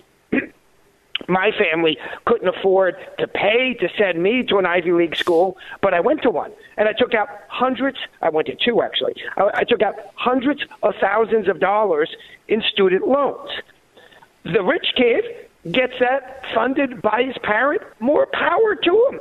Good for the parent for spending the money on the kid's education rather than buying a third yacht or whatever it may be. So let's stop stigmatizing the rich, criticizing those with abilities, and recognize that there are different paths for all of us while maintaining a safety net without creating this imaginary notion that everybody is entitled to exactly the same experience in life.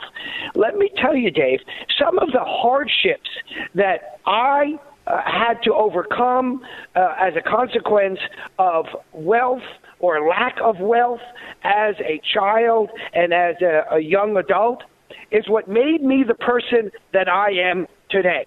Now, the rich kid would say, well, he had different experiences. So there are benefits and there are costs to almost every environment in which kids grow up in. And let's not start making a checklist. Don't get me wrong, you grow up homeless. It's hard for me to imagine any of the benefits of that. But that's what the social safety net is for. But once you get above some point in that spectrum, let's not continue this leftist ideology of a checklist of, well, if you didn't get this from your parents, big government's going to provide it. First of all, we can't expect that everybody has an identical upbringing. And secondly, big government is a fallacy. It doesn't work. It is unsustainable. And we see that in all of the communist collapse across the last century. Of course, the leftists say in response to that, oh, well, they just didn't get it right. But we got the magic formula. Yeah, well, here's the key, Robert, and I'll see if you agree with me on this or not, because we're getting into that area of to prove this out. There's been studies now that have shown that what I'm going to say, not even basically, that what I'm going to say is true. The family structure is more important to what kids do with their lives than what the government does for kids. 100%. To allow them to do something with their lives. That my father, being the man that he was, that I had all the belief in and was proud of him because he stayed out at that mill and he worked every day, typically working 7 days a week, so that we could have, with all of our, direction by him, that had an effect upon us as kids. You want your kids to be successful, folks? Push them. You got to push them. I'm not saying beat them or anything like that. No. Push them. Make them want to do it so that you'll smile at them, put your arm around them, tell them how much you love them, and say, great job, son, or great job, daughter. Fix them up to understand those are the things that you fight for and work for. And if you want government involved, as the left always does, why don't you have government get involved in simply spreading the message that graduating high school and then getting married before you have kids, meaning those three things in that order. Graduate high school, only thereafter get married, only thereafter have kids as part of a family unit. that will be the best gift that you can give to your children. I understand that things happen and that plan can be thwarted. But if government wants to do something, spread the message that that should be a goal. We can't always achieve our goals, but that is the recipe for the success of people's children. Let me tell you what. Graduate high school, get married, and then have your kids. You might not be able to send your kid to an Eastern Coast school. You might be only able to send them to U of A or UCA or ASU or Arkansas Tech or whatever. But they can get a good schools there. That's right. They can get a good education there and move on. Because what's Harvard reaped for us? Take a look at our government. That's from Harvard graduates. I mean, everybody makes it seem like if you go to Harvard, somehow you're a special person. No, you're not. No, you're not. How hard did you work when you were at Harvard? If he was still ask Ted Kennedy that question. I spoke to Will Bond's father, who's really a wonderful gentleman, and he said to me, they've got a lot of knowledge at our schools here so that when a student shows up, he's not going to be wanting for information, for knowledge, for education. So keep that in mind. Now, I'm not dissuading people from going to the school of their choice, and if that is Harvard or some other East Coast school, I went to a bunch of East Coast schools, so be it. But with that said, there's plenty of good education to be had here in Arkansas and other non-East Coast states. Yeah, we got to get a break in. I went to Morehead State University in Morehead, Kentucky, because I wanted to play baseball as well as go to school. And I was able to do that for a year and a half before I blew up my arm. But I got a great education at Morehead State. Not one of the biggest, probably didn't hit the top 500 in USA Today, to be honest with you. But I got a great education with them nonetheless. And now I can sit down and you put a Harvard grad across from me, and we want to talk media and how to make it work. I can hold my own against them. I mean, I don't have any problem with that at all. Can I talk brain surgery? No, but I didn't study brain surgery. They did. All right, a break, 19 minutes after 8. Dave Elswick Show here at 101.1 FM, The Answer. All right, back. And let's talk about something it's starting now to really grab the press's attention. They've moved beyond just Corona, COVID-19, and repeating the same stories over and over again, and starting to look forward some. I mean, here's the big news story. I know we're going to talk about this whole thing about VP, but here's the big story. Biden comes out, Robert, and says, I've heard that the president wants to move the November election back. Yeah, I've heard. Right. He's not saying from whom he heard. Right. Was it a substantial source or anything? The voices in his head. Maybe it's the voices in his head. Yeah, that's what I think it is, to be honest, because the president hasn't talked about it in any way, shape, or form yet. But here's the other story that's big out there. Biden has said he's going to pick a woman running mate. However, he didn't throw one other caveat in that so many people want to hear him say. Not only will I pick a woman as a running mate, I will pick a woman of color. He hasn't specified it to that. Go ahead. Yeah, well, it's just, this is the left, right? Once they start down the path of identity politics, there's no ending it, right? Oh, yeah, it's like Alice down the hole. I mean, that's right. The rabbit hole. Stacey Abrams, the one who lost the governorship in Georgia, said it's not good enough to pick only a woman.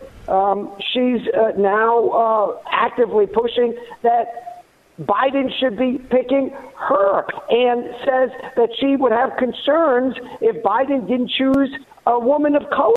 That's the thing. And then, and the next person says, it needs to be a woman. It needs to be a woman of color. Maybe it needs to be a disabled woman of color.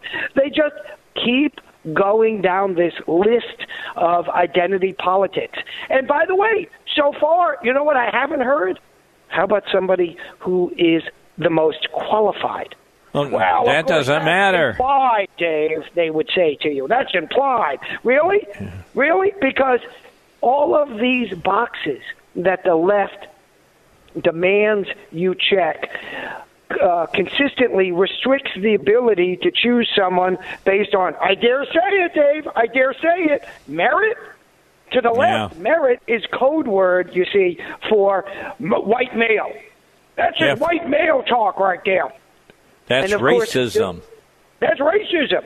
And, of course, there are plenty of candidates who are not white men who are highly qualified for many positions. So it's not code word for anything. But the left has turned this whole notion on its head. We saw this in an article. I think we discussed it on your show already. There's some highfalutin school that makes you go through this dance of telling them your commitment to diversity plans before they even look at your credentials. That is before, Dave, they look at your credentials.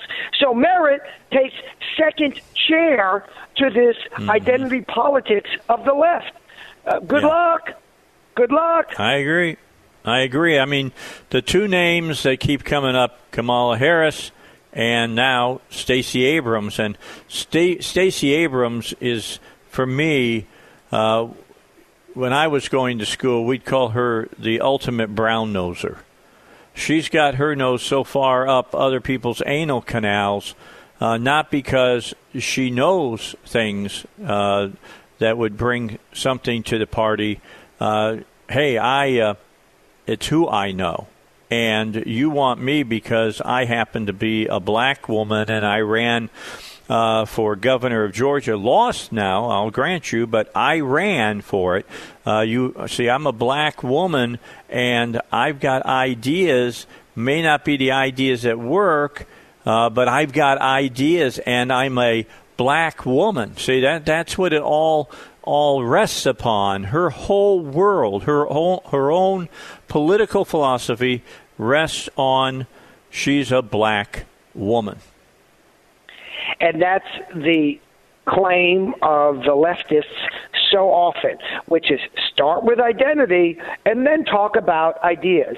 And by the way, according to the left, Dave, you and I can't have many of the good ideas that are out there because our pigment and our plumbing prevents us from doing so. We are biologically, according to the left, mind you, prohibited or at least incapable of, I should say, even having those thoughts.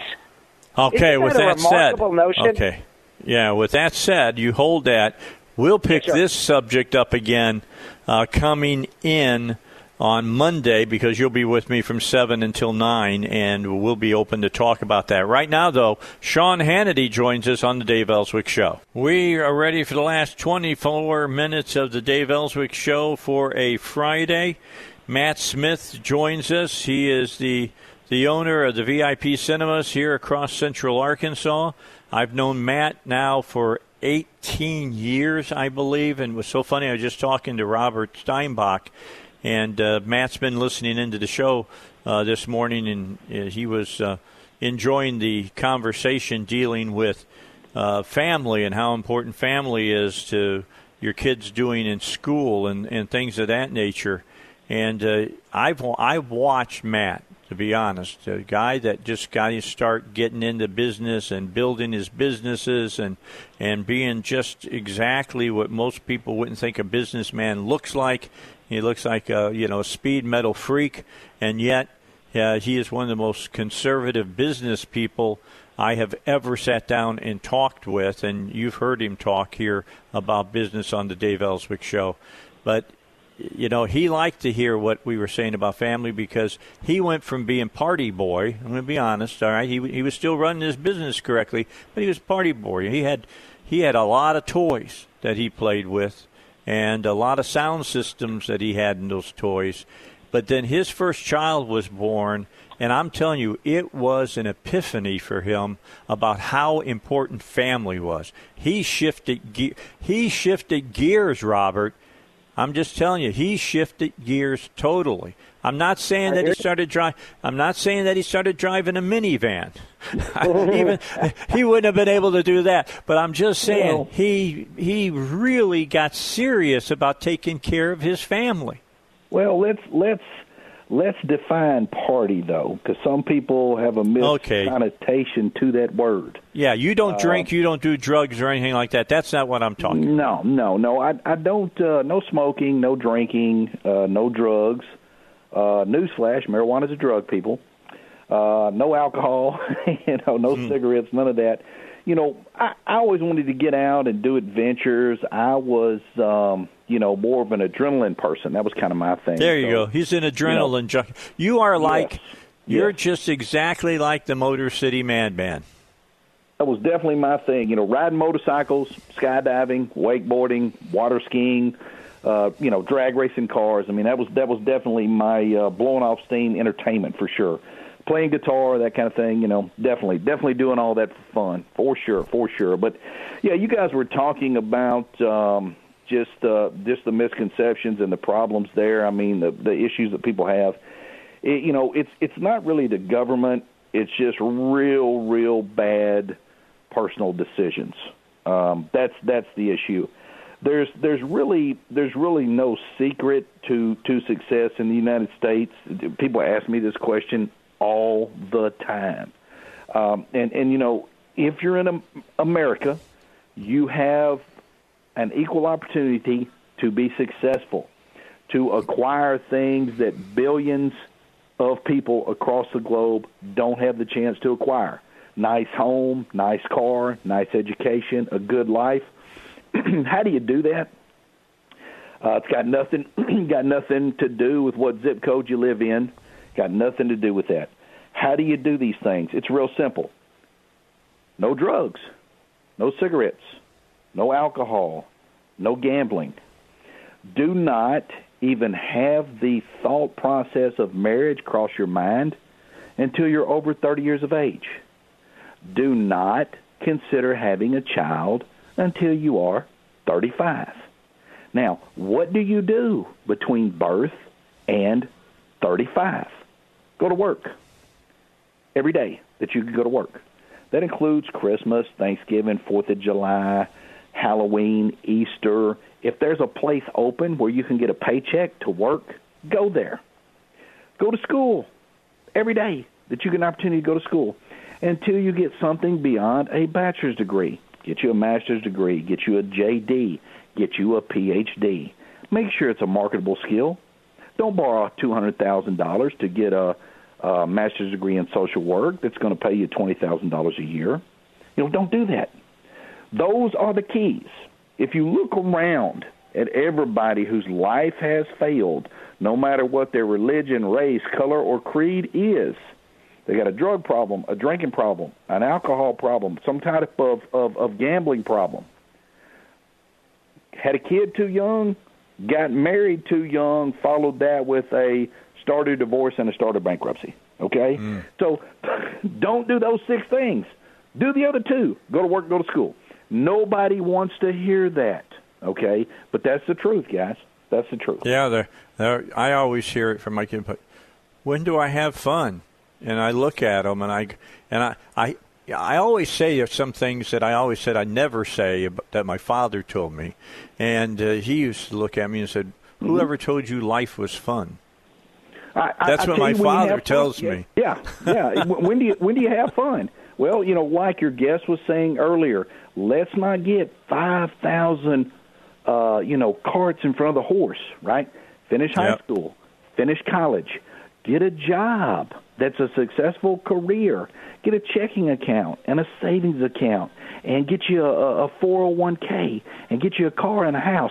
Then worry about what your partner is who your partner is going to be, right? Yeah. Worry about that then, because guess what? Now you got a whole lot of choices. Hey. You got a whole lot of choices then. Got a whole lot of choices. And that's when you go out and you have fun, Yeah. You know what's funny, Robert, is this is the stuff that he preaches at the people who work for him at his different cinemas which are a lot of younger people that are looking to make some extra money, and they don't have any problem scooping some popcorn and pouring a beer and making some cheese sticks or whatever while people are going in to see a movie. They want to get ahead in the world, and they're working at getting ahead of the world. So it's always fun. It's fun for me especially to listen to Matt because I have known him for so long. And this, you go to those cinemas, you see those kids. And, if you're one of those top 10 young people out there working at one of those locations, you've got it together. If you don't, you're not going to survive in that culture. The other people there are not going to, show up to work late, you're not on the team anymore. Can't wear the correct uniform, not on the team anymore. They're not going to tolerate those types of things because, we've selected the top 10 kids in the county to be in that spot. And it takes a lot to make that grade, And, we're handing out Zig Ziglar and Anthony Robbins and Stephen Covey books and talking to them about that because, you're going to get, English and algebra or whatever at school. But some of what you need, you're going to have to, or rather a lot of what you need, you're going to have to get on your own. I mean, you're going to have to educate yourself. And that motivation and that drive and that determination, you're going to have to hunt that down. You're going to have to hunt down the good news. You have to get motivated. You have to get your life in order. Nobody, you talk about the left or the government or whatever, nobody can do that for you. You got to pull that out of yourself, and you've got to educate yourself. Yeah, you're right. It's on those things, So I mean, it's a lot of it is on you. All right. I just shifted. Talking about that staff. That's right. I just shifted out of fourth gear down to second, and I'm moving the wheel into another lane, and now we'll start pulling it up again. I'm going to give you 2 minutes. Where are you at reopening? Want to reopen. My staff wants to go to work. They want to be there. Everybody's sick of being at home. We've been forced in a lockdown for 6 weeks now. People tired of it. Here's my thinking on it. If you're sick, stay at home. If you are afraid of the coronavirus, stay at home. If you've got a high-risk person in your family, stay at home. If you are a high-risk person, stay at home. If a business opens and you don't want to go there, don't go. Real simple. Just like life was 6 weeks ago. If there was a business out there that was open and you didn't want to go to that business, you didn't have to. Right? So that's the same thing now. If a bowling alley opens up and you don't feel like it's safe to go bowling, don't go bowling. Okay? If Chili's opens back up and you don't feel like it's safe to eat a meal at Chili's, don't go to Chili's. Right? Yep. So, that's how I feel about that. Obviously, there's going to be precautions in place. The federal government and the state of Arkansas is coming out with guidelines that each one of these businesses have to adhere to. And if they adhere to those guidelines, they should be allowed to open. And then you, as an individual American, can make the decision as to whether you want to go there or not. That's the thing about it, right? If the government forces you to close and forces you to stay at home and forces you not to open up your business, that's one thing. On the other hand, choices, that's what America is about, right? If you own a business and you don't think that business should be open, guess what, my brother? Don't open your business, right? Right. Keep it closed. Right. Keep it closed. There's a difference in you deciding to keep your business closed over virus concerns as opposed to your business has to be closed because the governor or the president has said it has to be closed, right? All right. We got to take a break. Okay, let's talk about that some more when we come back. We'll talk about it when we come back. Robert, stick with us. I'm doing it. It's hard for either one of us to get a word in edgewise, but that's all right. We got Matt 20 Smith. minutes, man. Matt Smith is our guest here on the Dave Elswick Show. He is the owner of all the VIP cinemas that you see across Central Arkansas. He'll continue to be with us when we return at 101.1 FM, The Answer. Okay, back on the Dave Elswick Show. Final segment, man. It's the final segment of this whole week. We've had, a total of 15 hours of fresh content this week. Every hour is something different on the Dave Elswick Show. And I have great guests like Robert Steinbach, who's a law professor over at the Bowen School of Law. Of course, his opinions are his and his alone and not necessarily the Bowen School of Law, the university. If they were, the university would be in better financial shape. And then you got Matt Smith with us, a man who's got an MBA, runs movie theaters all across Central Arkansas, and does it and makes money at it, and is, I think, a real shining light for young people about how to do it and how to get it right from the get-go. And all the other people that we have here with, J.R. Davis and everybody else who joins me. I surround myself with geniuses. I really do. That's what I do. I don't know a ton about how to run a movie theater. You know what I know? I know when the popcorn tastes good and when the movie is good. That's what I know. Well, hey, I appreciate the kind words. I do. I appreciate the kind words. And we were talking about businesses opening back up. I mean, that's the thing. If a business opens back up and you work there and you don't want to go back to work, stay at home and draw that unemployment check. Government send it to you, stay there, right? But if people want to go to work, they should be able to do that. As far as opening back up the cinemas or opening back up businesses around Arkansas, everyone is sitting around waiting on the governor to tell them what to do. He's supposed to announce on April the 29th, if dining restaurants can open on the 4th and what they got to do. Then on April the 30th, he's going to talk about barbershops and salons and what they can do, and on down the list. Everybody's waiting to find out who he's going to allow to open and what he's going to require them to do so that they can see if they can be open. That's the thing. Get the information out there. Give people a choice. Give business owners a choice as to whether they want to go in and whether they want to open or not. And then, the people can decide whether they want to go or not. That's the thing. My staff wants to pop some popcorn and show some movies. We're going to be limited as to what we can do because there's not a lot of film content in the pipeline right now. But I'd like to open, show some classic movies, some library titles, some older films, and some films that came out in 2020. Get those on the screen and give people an opportunity to come if they want to. It will allow my staff members to work that want to work. And my staff members that don't want to work and want to come back later in June or July or August, we're going to allow them to do that. The people that want to come up there and work, they can.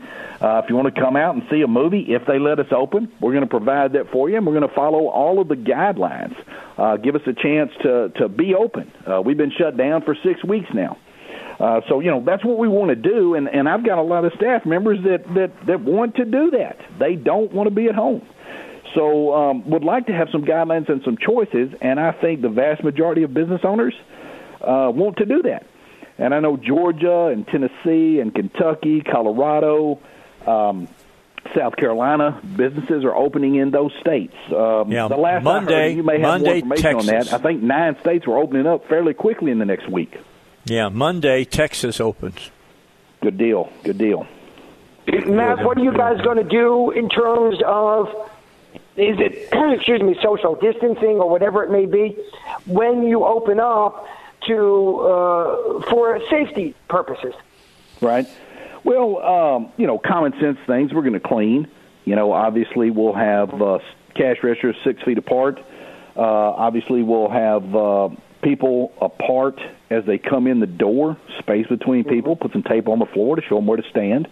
Of course, the staff will wear masks, the staff will wear gloves, things like that. But a lot of what we're going to do will depend on what the governor says. He really hasn't said what he wants, if he allows indoor dining restaurants to reopen, what he's going to require them to do. I've heard from some back channels that when they allow those indoor dining restaurants to open, they're going to allow just 25% of the previous seating capacity. So whatever your seating capacity was before you were closed due to the virus, you only be allowed to have 25% of that in the building. And you've got to have tables 6 feet apart, things like that. Now, that's a back channel source for me. Obviously that could change in the next week, even if that's something that they're considering doing. So, we're kind of at a limit other than common sense things. Stand 6 feet apart, wear gloves, wear a mask, clean everything often, all the time. We're kind of at a hold beyond that on what we can do and how to go about doing it until the governor says, right? So, he's supposed to issue guidelines, So if you're supposedly there's going to be some guidelines for churches and guidelines for indoor dining and guidelines for a barbershop. Waiting to hear, as is everybody else. All right. I wanted to ask, I'm going to name some big movies. Can you tell us when they're going to open now? Sure. All right. Godzilla versus King Kong. Okay. Let me see here. Let me look at my list here. First big movie of the year that's supposed to be huge is Tenet. It's scheduled July 17th. Okay. Mulan has moved to July 24th. The SpongeBob movie has moved to August 7th. Let's see here. Wonder Woman has moved to August 14th. Okay. Bill and Ted's Excellent Journey, Bill and Ted Face the Music, moved to August 21st. Let's see here. A Quiet Place 2, September 4th. Okay. The Conjuring, The Devil Made Me Do It, September the 11th. Tom Clancy's Without Remorse, September 18th. Candyman has moved to September 25th. Right. Let's see. Now, Top Gun has moved to 21, right? Top Gun has moved to December 23rd. Oh, it's going to still make 2020. Okay. December 23rd, yes. Let's see. Black Widow, November 6th. They moved Peter Rabbit 2 to January. Right. Ghostbusters has moved to March. Yeah, next year. Let's see here. Thor is now, let's move it about a year. Let me see here. There's still a few titles in June that haven't moved yet. They're lesser titles. Irresistible from Focus Features is still set for May 29th. Greenland from STX is still set for June 12th. Fatale from Lionsgate set for June 19th. The King of Staten Island from Universal, June the 19th. So those are still set in June. They may or may not move depending on, what happens. Opening up and seeing how it goes. Yes, sir. All right, so I just got a message that Godzilla versus Kong, November 20th is what they're looking at. Yes. And like you and I talked about last week, they're going to take the July and August films, move them to the big ones, move them to November and December, take the big November, December films, move them to next year, and they're going to take these films that were supposed to go in March, April, May, move them to July and August, All right. So well, listen. Yeah, that's kind of where we're at. We're out of time, Matt. We'll get you back on next week. Look forward to talking to you then. You have a good week, and hopefully you'll get to turn on the lights again and start popping that popcorn again because I want to eat some. Thank you. Have a good weekend. Be safe. All right, Matt. Thank you very much. Let's go back to Robert. He's with us. Robert, I'll see you on Monday. I won't see you, but I'll talk to you on Monday starting in the 7 o'clock hour, and we're going to pick up with Biden says he's going to, name a female as his vice president. We'll see who it might be. We'll talk about who it might be. And is he going to get enough pushback that it will be a black female? Is he going to fall into the politically correct camp? We'll talk about that on the Dave Elswick Show. Always a pleasure, Robert. Thank you so much for being with us today. Thank you. God bless. All right. We'll talk to you later. Robert Steinbach. His opinions are his and his alone, and not necessarily those of the School of Law or U of A here in Little Rock. I'm Dave Elswick. I'll talk to you on the Car and Truck Doctors tomorrow, but I'll be back on Monday at 6 a.m.